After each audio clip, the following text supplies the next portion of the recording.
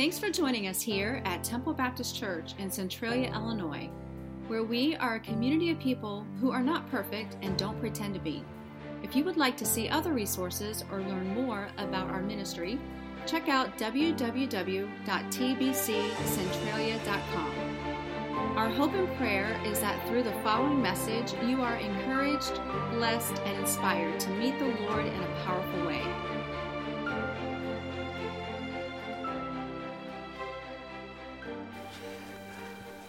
All right, well, good morning. And if you would, open up your Bibles to the book of Revelation, turn to 16. And just put a place marker there, and then find the book of Job.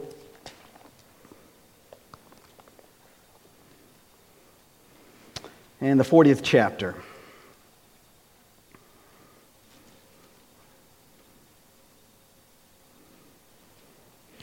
I've heard it said, and maybe you have as well, and that is that I just can't believe in God that would allow so much suffering and evil. You know, it's a popular sentiment and statement that many people who do not want to be associated or want to associate with a church or folks that go to church, that they'll say. You know, but unfortunately, that there is lunacy for man to question his Creator. It's a little crazy for us as the creation to decide how the God of this world, the Savior, goes about doing His business. And one thing that you'll find out is when you question God ultimately, God will put the questions to you. Let's pray. Dear Heavenly Father, Lord, I just ask that your message would be heard, that the hearts would be prepared. God, I pray that we would come to you ready to hear. In Jesus' name, amen. Well, there was a man in the Bible who decided that he was going to question God. And what's interesting, if you know the story about Job, Job did so well for a while. You know, he had a life that was shaken upside down. You know, the story is this, that Satan had told God that, you know, you're protecting Job, and if you took your protection off of him, things would be different. And so God took the shackles off of Satan and didn't restrain him and allowed him to affect Job's life. Took all his children, took all his wealth, took everything that you could imagine. And so now Job really only had some friends that came to him. And these friends weren't the best of friends. They weren't that helpful. And at the end of all of this, at some point, Job, I don't know if he had a breakdown. I don't know if he had a breakthrough. I don't know if he had a break up. But I can tell you this, that Job questioned God. And in Job chapter 40 and verse 1, you hear God's response. And it says, "And the Lord said to Job," in verse 2, "Shall a fault finder contend with the Almighty? He who argues with God, let him answer it." Friends, there are a lot of people on this planet today who are arguing with God. And the same message that God had for Job is that let the fault finder give answer. And I'm not going to read to you God's encounter, and as he begins to question Job, where was he when he was establishing everything? But I'm here to tell you that it is not uncommon for we, the creation, to question our Creator. Matter of fact, that's probably the norm in today's society. And so I want you to think about that as I review where we're at in this series. So we're in the middle of a 10-week series, week number 6. And each week I've reminded you a couple of things. The first thing was this, of these 3 principles. And first of all, I don't want you to take my word for it. I hope that I say things that cause you to go and dig into Scripture and find out, is that really there? I can't believe that. That sounds preposterous. I don't want you to take my word for it. I want you to do what 2 Timothy 2 tells us, and that is to study to show ourselves approved. And then I want us to be like the Bereans in Acts 17, where it says, daily they got together and they studied what the apostles had talked to them. One way that you can do that is on Tuesday nights at 7, we open up our home, and for the last 5 weeks we've had 20 people that have joined a Bible study that I call Going Deeper. And we'll be doing that again this Tuesday at 7. If you grab one of our inserts, you'll see the address there. I encourage you, make time for this. Well, not only do I not want you to take my word for it, I want you to question, I want you to find out for yourself, but I also want to remind you that it's all about context. You know, at the very beginning I shared with you when Daniel wrote the words, he says, in the last days people will run to and fro. Well, when Daniel wrote that, they literally thought that people were just running to and fro, back and forth. They didn't have the automobile. They didn't have planes. They didn't have the means of transportation that we have. But what we understand today in our context is that people are able to travel across the entire world in 24 hours. Well, not only that, but he also said that knowledge would increase. And you'll find out that the context of especially eschatology, as things change, things change. Things that we understood in the 80s have radically new meanings today. And I believe that if the Lord were to tarry, in 20 years, the things that we believe or understand or see will change radically one more time. And the truth of the matter is they haven't changed. God's word hasn't changed. What he said hasn't changed one iota.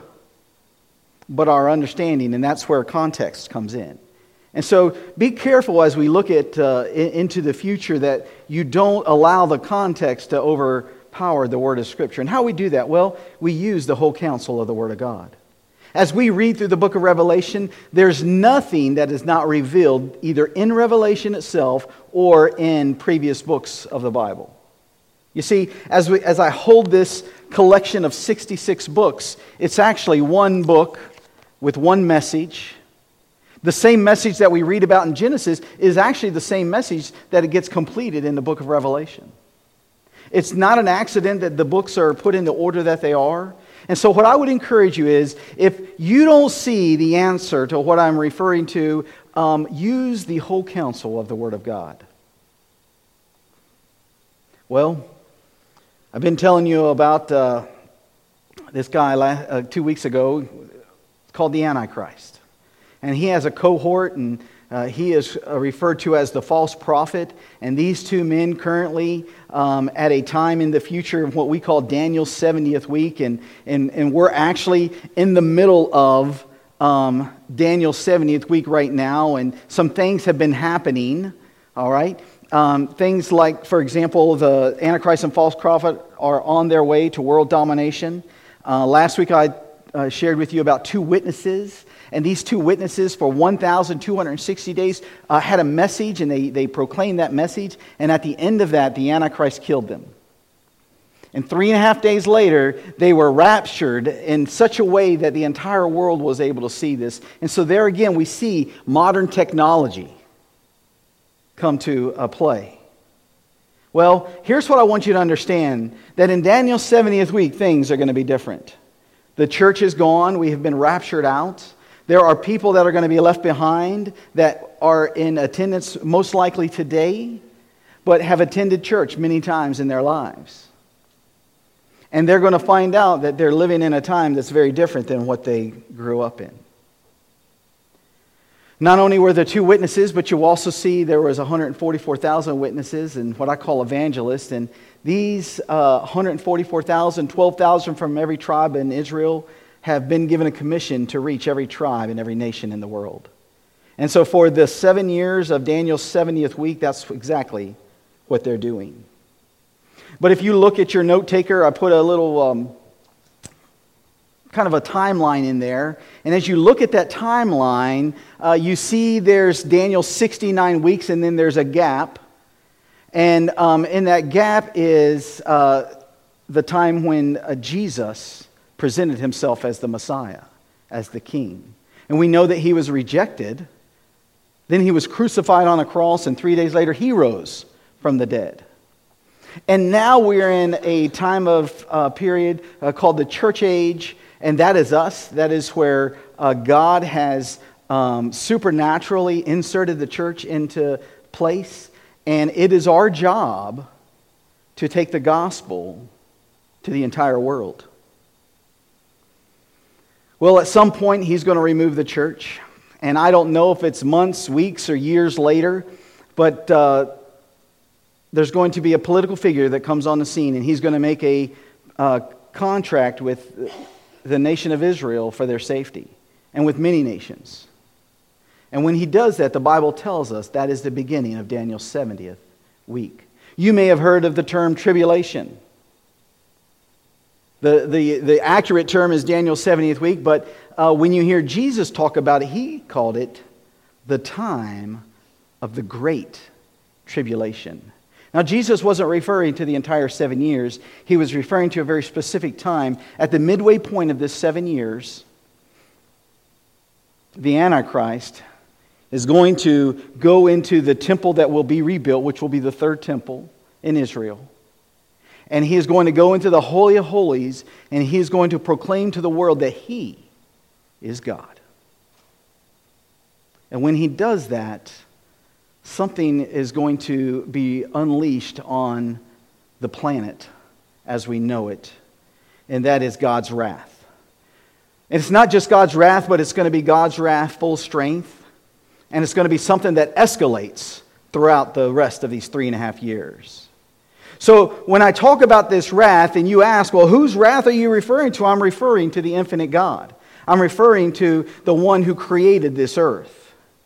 When we think about the wrath of kings and how that people will dread what they can do, I mean, just think about now what life is like for those who live in North Korea. They have a dictator that doesn't allow them to enjoy many of the things that we have here in our country. He has a very tight control on them, what they can do, what they can see, how they can get together or not. And then China, I don't know if you've been watching the headlines, but I just saw where China has a system in place that they give you. They don't just have credit scores, but they also have a social score. And based on your score, it determines, do you get to ride the fast train or do you have to take the slow train? Now, we think about how in the world could something like that possibly be going on. That's going on today in this world. This is not me telling you this. This is not some news site that's unreputable. This is what you'll see if you go to any news site. If you do any kind of search, you'll find out that China's proud of this. And one day, it's not going to be China. It's going to be another world leader. And the people are going to follow him. Proverbs 22 tells us this: the fear of a king is as of a roaring lion. Whoso provoketh him sinneth against his own soul. You know, while we think about the greatest earthly kings and their greatest strength and the greatest terror that they can bring to bear, it's but feeble and despicable when we compare it to the King of Kings, the Almighty Creator, the King of heaven and earth. You see, the wrath of the great King of Kings is much more terrible. You know, the first time that we saw Jesus and we were introduced to him, he came to us as a lamb. And his whole intent was to be sacrificed. And what's interesting was as Israel was looking for their Messiah, they were looking for a conquering Messiah. I'm here to tell you that there was a cosmic battle going on in the supernatural realm, and Satan himself was looking for Jesus to come and to establish his kingdom. And instead of establishing his kingdom at that point, what he did was he laid down his life to pay for the sin of mankind from Adam and Eve in the Garden of Eden all the way through until the last person lives on this earth. But I'm here to tell you that the next time that Jesus comes to this earth, it won't be as that sacrificial lamb. He's going to come as a warrior king. And he's going to rule for 1,000 years with a rod of iron. You see, spiritual warfare is very real in our world today. Many of us are very ignorant of what is happening. And you don't realize the power that your prayers have or the power that your prayers do not have. Turn in your Bible to Revelation, the 16th chapter, and let me introduce you to God's wrath. It's a different God than the one that everybody wants to talk about. It's a different God than the all-merciful, all-loving, the kind God. You're going to see God in a way that maybe you've never seen Him before. In verse 1 it says this, "And then I heard a loud voice from the temple telling the 7 angels, 'Go and pour out on the earth the 7 bowls of the wrath of God.'" In verse 2, "So the first angel went and poured out his bowl on the earth, and harmful and painful sores came upon the people who bore the mark of the beast and worshipped its image." And now, what I want you to understand is, as I introduce you to 5 of the 7 bowls today, is that there's a couple of words that should stand out to you. Number one is this bowl was poured onto the earth. And when that happened, those who had taken the mark of the beast, and we don't know what that looks like. I mean, you've seen it depicted as a tattoo or something on their forehead or on their right hand. Just be frank with you, we don't know what that is. When they get there, they'll understand. It'll make perfect sense. But with what we understand in our context, it is probably something like that. And they are told that they can't buy or sell without having the mark of the beast. And it's interesting that the first bowl of God's wrath says that the angel poured it out on the earth. The Greek word for earth in this case is lualnida. And it has 3 different definitions. One is land. Another is the inhabited earth, big picture. And the other one is the earth as a theater. The way that is used here, it's actually referring to the land.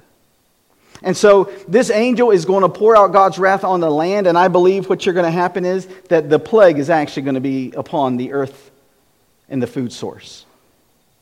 Remember, it's the mark of the beast that you have to have for you to be able to buy and sell, to be able to eat. And it's that very mark of the beast that is going to cause them to have this plague come upon their lives. And it's interesting that God attacks the food source. Why? Because it's that very thing where they said that you cannot buy or sell without the mark of the beast. And all I would, if I could be there in that time frame, the question I would ask is, how is that working out for you? Because at this point, when God has had enough with man, and it's not just man, but it's with Satan himself, who since the beginning of time, since he stood up to God and proclaimed himself as God, there has been that cosmic battle going on ever since. And then we as humans find ourselves having to pick. And what's crazy is those that pick to align themselves with Satan and with the beast will ultimately find that Satan and the beast turn against them. And those who decide to accept Jesus' precious gift of eternal life, well, they've chosen the winning side. So here we are in Revelation 16, and it is the second half of Daniel's 7 years, and the food has been tainted in such a way that it causes boils on those that eat of it. And the only people that are able to get to it are those who have taken the mark of the beast. If you look in Revelation 6:5, it said that there was a black horse that came on the scene, and that horse represented famine. And so before the 7 years begins, the world is going to encounter a time of famine that maybe we've never seen before. And there's going to be somebody that comes on the scene that helps save the world and give them a solution to this. That's the Antichrist.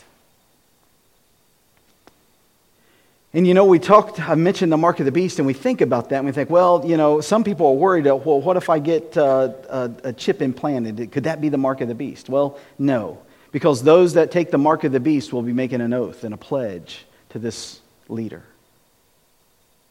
It won't be something that somebody can accidentally put on you. The only way that you can receive this is to willfully pledge your obedience to this personage. If you turn to verse 3, it says, the second angel poured out his bowl into the sea, and it became like the blood of a corpse. And every living thing died that was in the sea.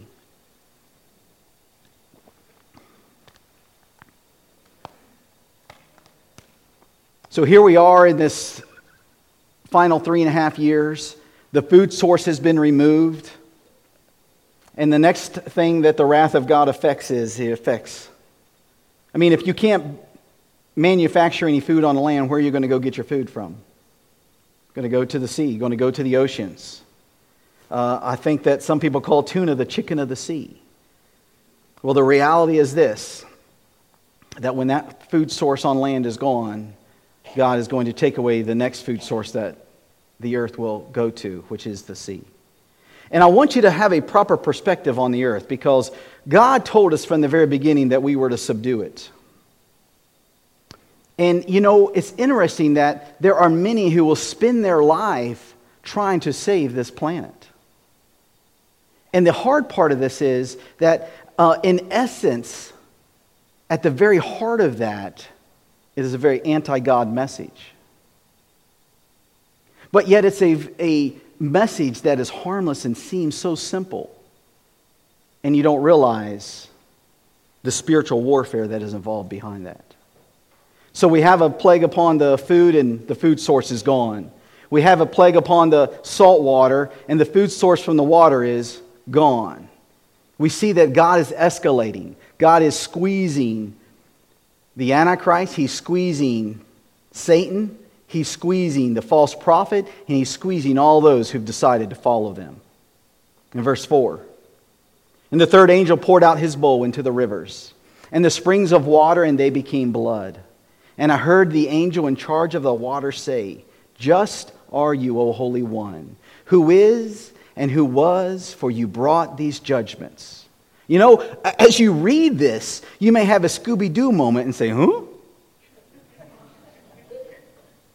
He just destroyed everything in the ocean. He just destroyed the food on the land. He just destroyed the fresh water source. How can somebody say, just are you, God, for doing this?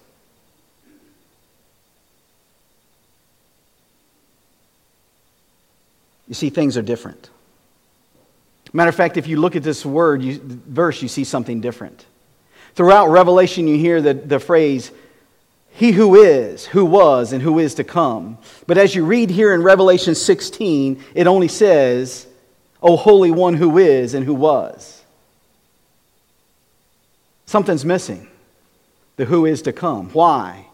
Because at this point, he's here.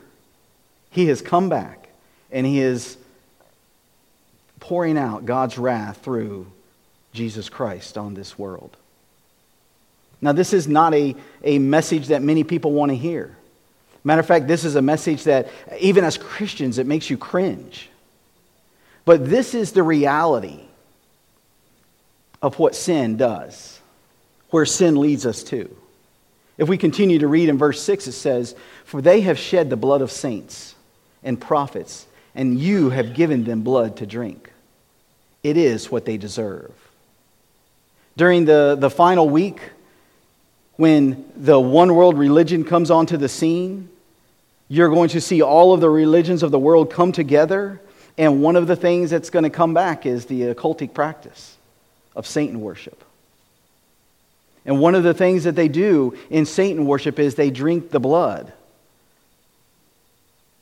I don't know if you're familiar with Genesis chapter 9, but God told Noah after the flood, don't drink the blood of animals. And the reason why he had to say that specifically was because before the world was destroyed by the flood, that this was a practice that happened on a regular basis. But they weren't just drinking the blood of animals, they were drinking the blood of children sacrificed. When I tell you things are going to be different, this is the kind of things that are going to be happening during this final 7 years of this, as we know this earth, before Jesus comes back to rule and reign. And it's because that it's the blood of the saints. Not only have they decapitated them, not only have they destroyed them, but they've mocked them by drinking their blood. The creator of this world will take all water sources and turn it into blood. Not into red water, into blood. In verse 7 it says, "And I heard the altar saying, 'Yes, Lord God the Almighty, true and just are your judgments.'" Folks, these words are the prayers of the martyrs that have been killed during the tribulation up to this point. Back in Revelation 6:9, it tells us this: "When he opened the fifth seal, I saw under the altar souls of those who had been slain for the word of God and for the witness they had borne." In verse 10 it says, "They cried out with a loud voice, 'O sovereign Lord, holy and true, how long before you will judge and avenge our blood on those who dwell on the earth?' Then they were each given a white robe and told to rest a little longer until the number of their fellow servants and their brothers should be complete, who were to be killed as they themselves had been." Fast forward to Revelation 16, that number has been completed. And God is now pouring out, and He is responding to all of those who have been killed for the Word of God, for the testimony of being a Christian. So we've seen the plague upon the land, we've seen the plague upon the salt water food source, we've seen the plague upon the fresh water, the rivers and the springs. And what we've seen is that God is allowing the world to reap what it has sown. What they mockingly did by drinking the blood of those that they have been killing, now all they have to choose from is blood to drink. Things are different. Go to verse 8. "The fourth angel poured out his bowl on the sun, and it was allowed to scorch people with fire. They were scorched by the fierce heat, and they cursed the name of God, who had the power over these plagues. They did not repent and give him glory." I want you to understand something. If you look at the way that our earth is designed, that it is on the correct axis so that we don't, it's August, it's hot, but it's not that hot. It's hot like last August. It's going to get a little hotter. There's going to be days where it doesn't rain for weeks. But it's nothing like what's coming to the earth. Wonder what the Lord is restraining? Well, one of the things that He controls is exactly what the sun can and can't do to our planet. The earliest form of paganism was sun worship. There's a guy in Genesis named Nimrod, and that's exactly what he led the earth to worship, the sun god. It's no doubt that the plague comes upon the sun to scorch the earth. Now, if you're like me at this moment, you would expect man to say, "Uncle, all right, God, we get it. We know who you are. We recognize." But if you look in verse 9 of Revelation 16, it says, "They did not repent and give him glory." The reason is given to us in the book of Romans 1. I'll just read this to you. Romans 1, and I'll start in verse 18. "For the wrath of God is revealed from heaven against all ungodliness and unrighteousness of men, who by their unrighteousness," listen to this, "suppress the truth."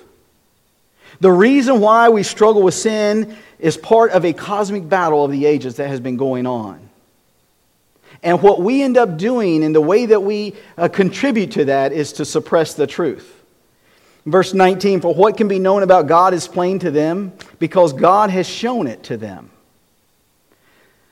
Ladies and gentlemen, make no mistake about it, every man and woman knows that there is a God. People who claim to be an atheist, people who claim to be agnostic, people who claim that there is no God, that they cannot find evidence for it. The truth of the matter is that men don't fail to believe in God because they don't have enough evidence. It's that they don't believe in God. They have made a mistake. They have suppressed the truth. They refuse to accept what is known. And the reason we do this is because we in our fallen state are rebellious. And unfortunately, we think ourselves to be equal to God. That's who Satan thought he was. That's who Job at some point in his life thought he was. And anybody who questions God with, "Why would you allow this suffering and this evil and not trusting in faith that God has this under control. Continuing on in Romans 1 and verse 20, it says this, "For his invisible attributes, namely his eternal power and divine nature, have been clearly perceived ever since the creation of the world." Now, creation of the world is not a very popular topic outside of many church buildings. It's one that they want to ridicule and make fun of. It's one that many people want to point out that, well, you know, were you there? You can't possibly begin to believe that the Lord just spoke it and this earth was created. Well, the problem is when you start without a worldview that accepts that this world was created and there was a creator, you remove morality.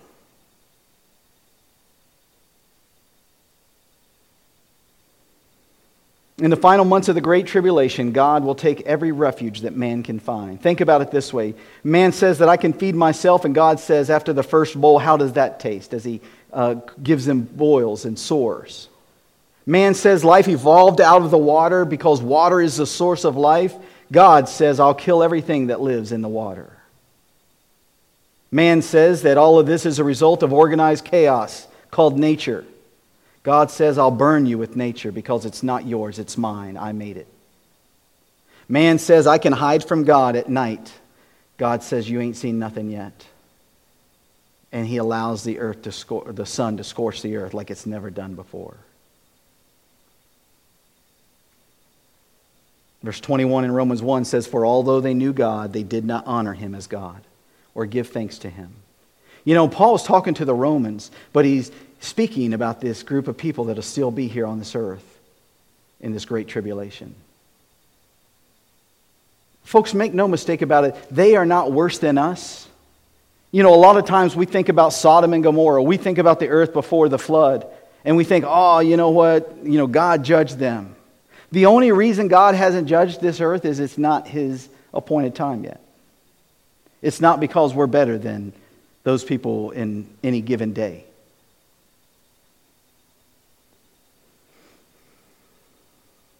They became futile in their thinking, and their foolish hearts were darkened.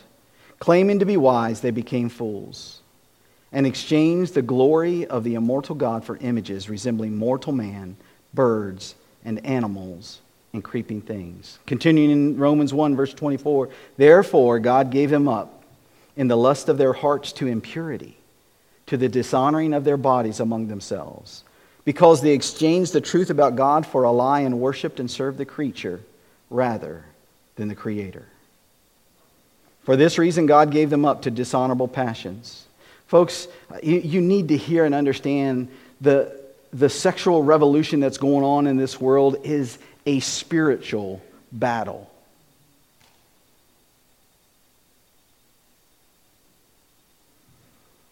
Verse 28 in Romans 1 says, "And since they did not see fit to acknowledge God, God gave them up to a debased mind to do what ought not to be done.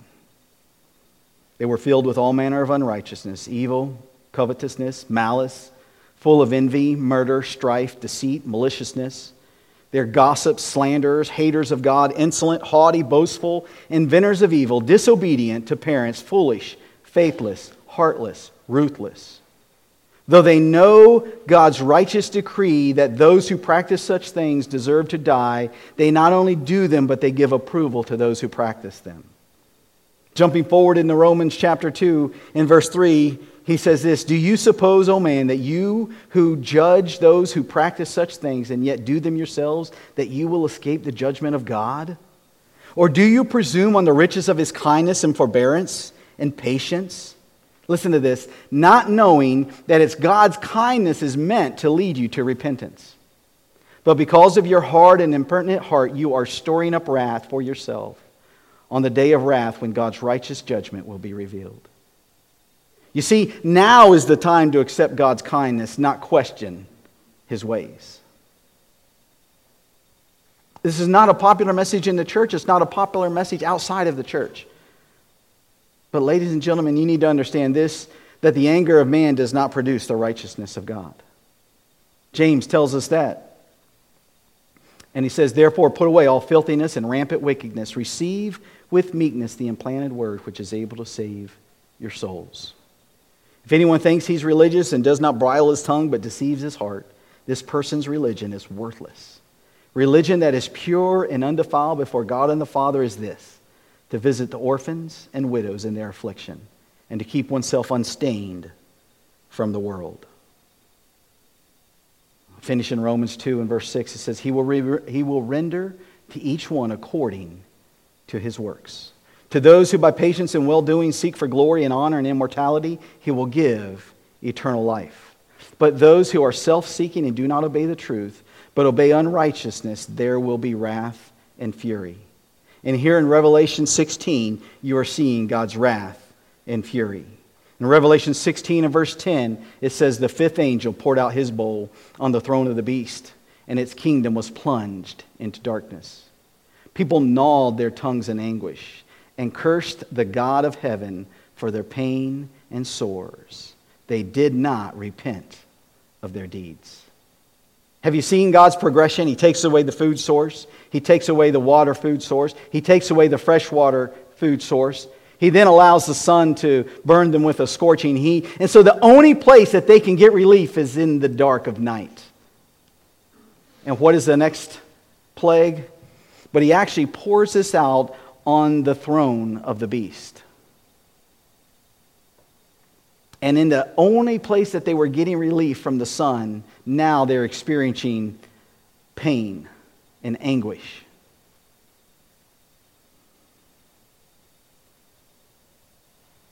John 12, 35 and 36 tells us this. So Jesus said to them, the light is among you for a little while longer.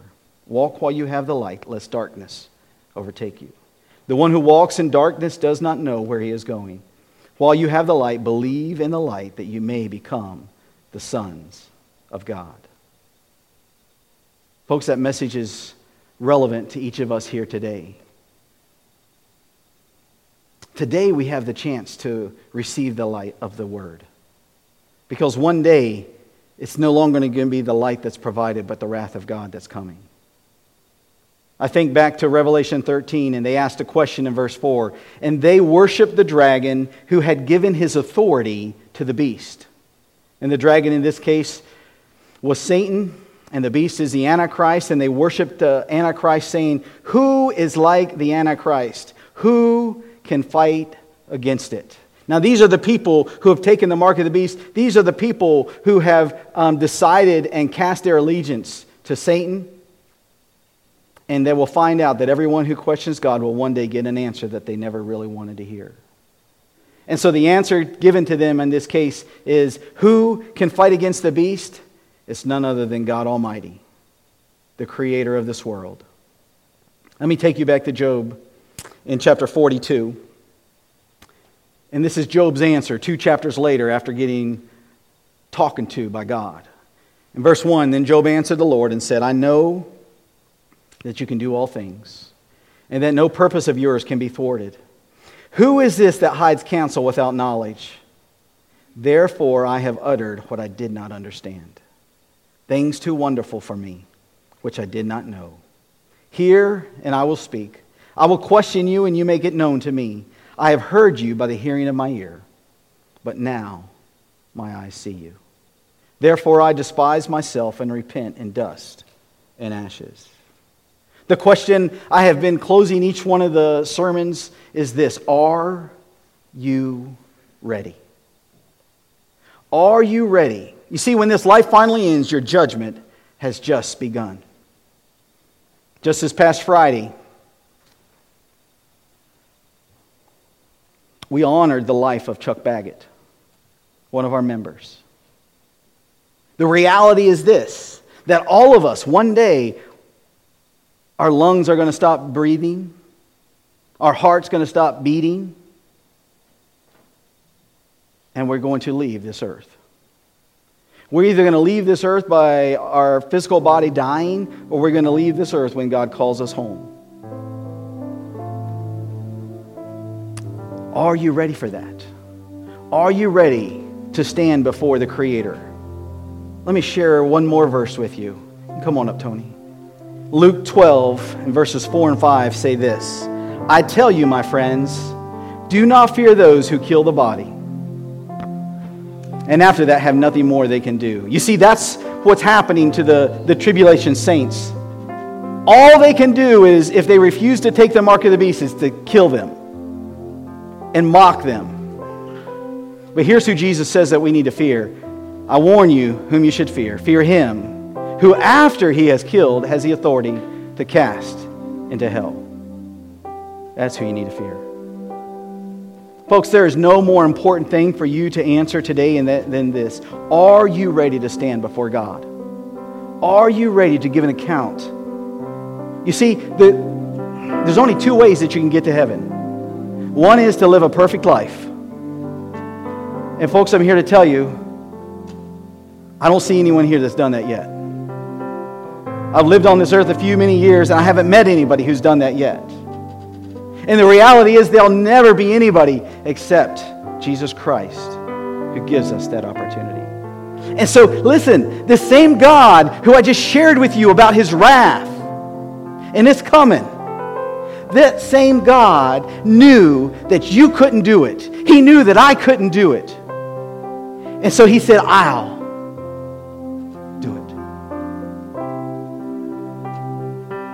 And he left his throne in heaven. And he came to this earth. And he lived a perfect life. The life that none of us could live. And he was hung upon a cross and he was killed for my sins. He was killed for your sins. Oh, 3 days later, the tomb was empty because God raised him from the dead. Folks, that is the most important thing. That is the gospel. If we don't get the gospel right, all we've got is religion. And religion will take us straight to hell. If you don't have a relationship with the creator of this world, religion means nothing. Tony and Gary are about to sing a song, and I ask you, listen to the words as they're up here on the screen. Apply them to your heart. If you've never asked Jesus Christ to come into your life, I would encourage you. I'm going to be stepping down here. I'm going to be waiting in the back in the foyer. Before you leave today, see me. Allow me to show you and pray with you.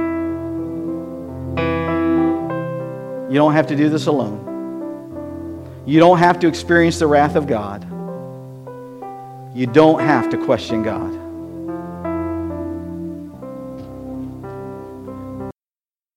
As a church, it's our honor to play a small part in all that God is doing in and through your life, and we would love to continue with you on that journey. To find out what your next steps could be in your relationship with Christ, simply go to www.tbccentralia.com/next. You see, here at TBCC, it's our mission to lead people to become fully devoted followers of Christ who walk by faith and not by sight.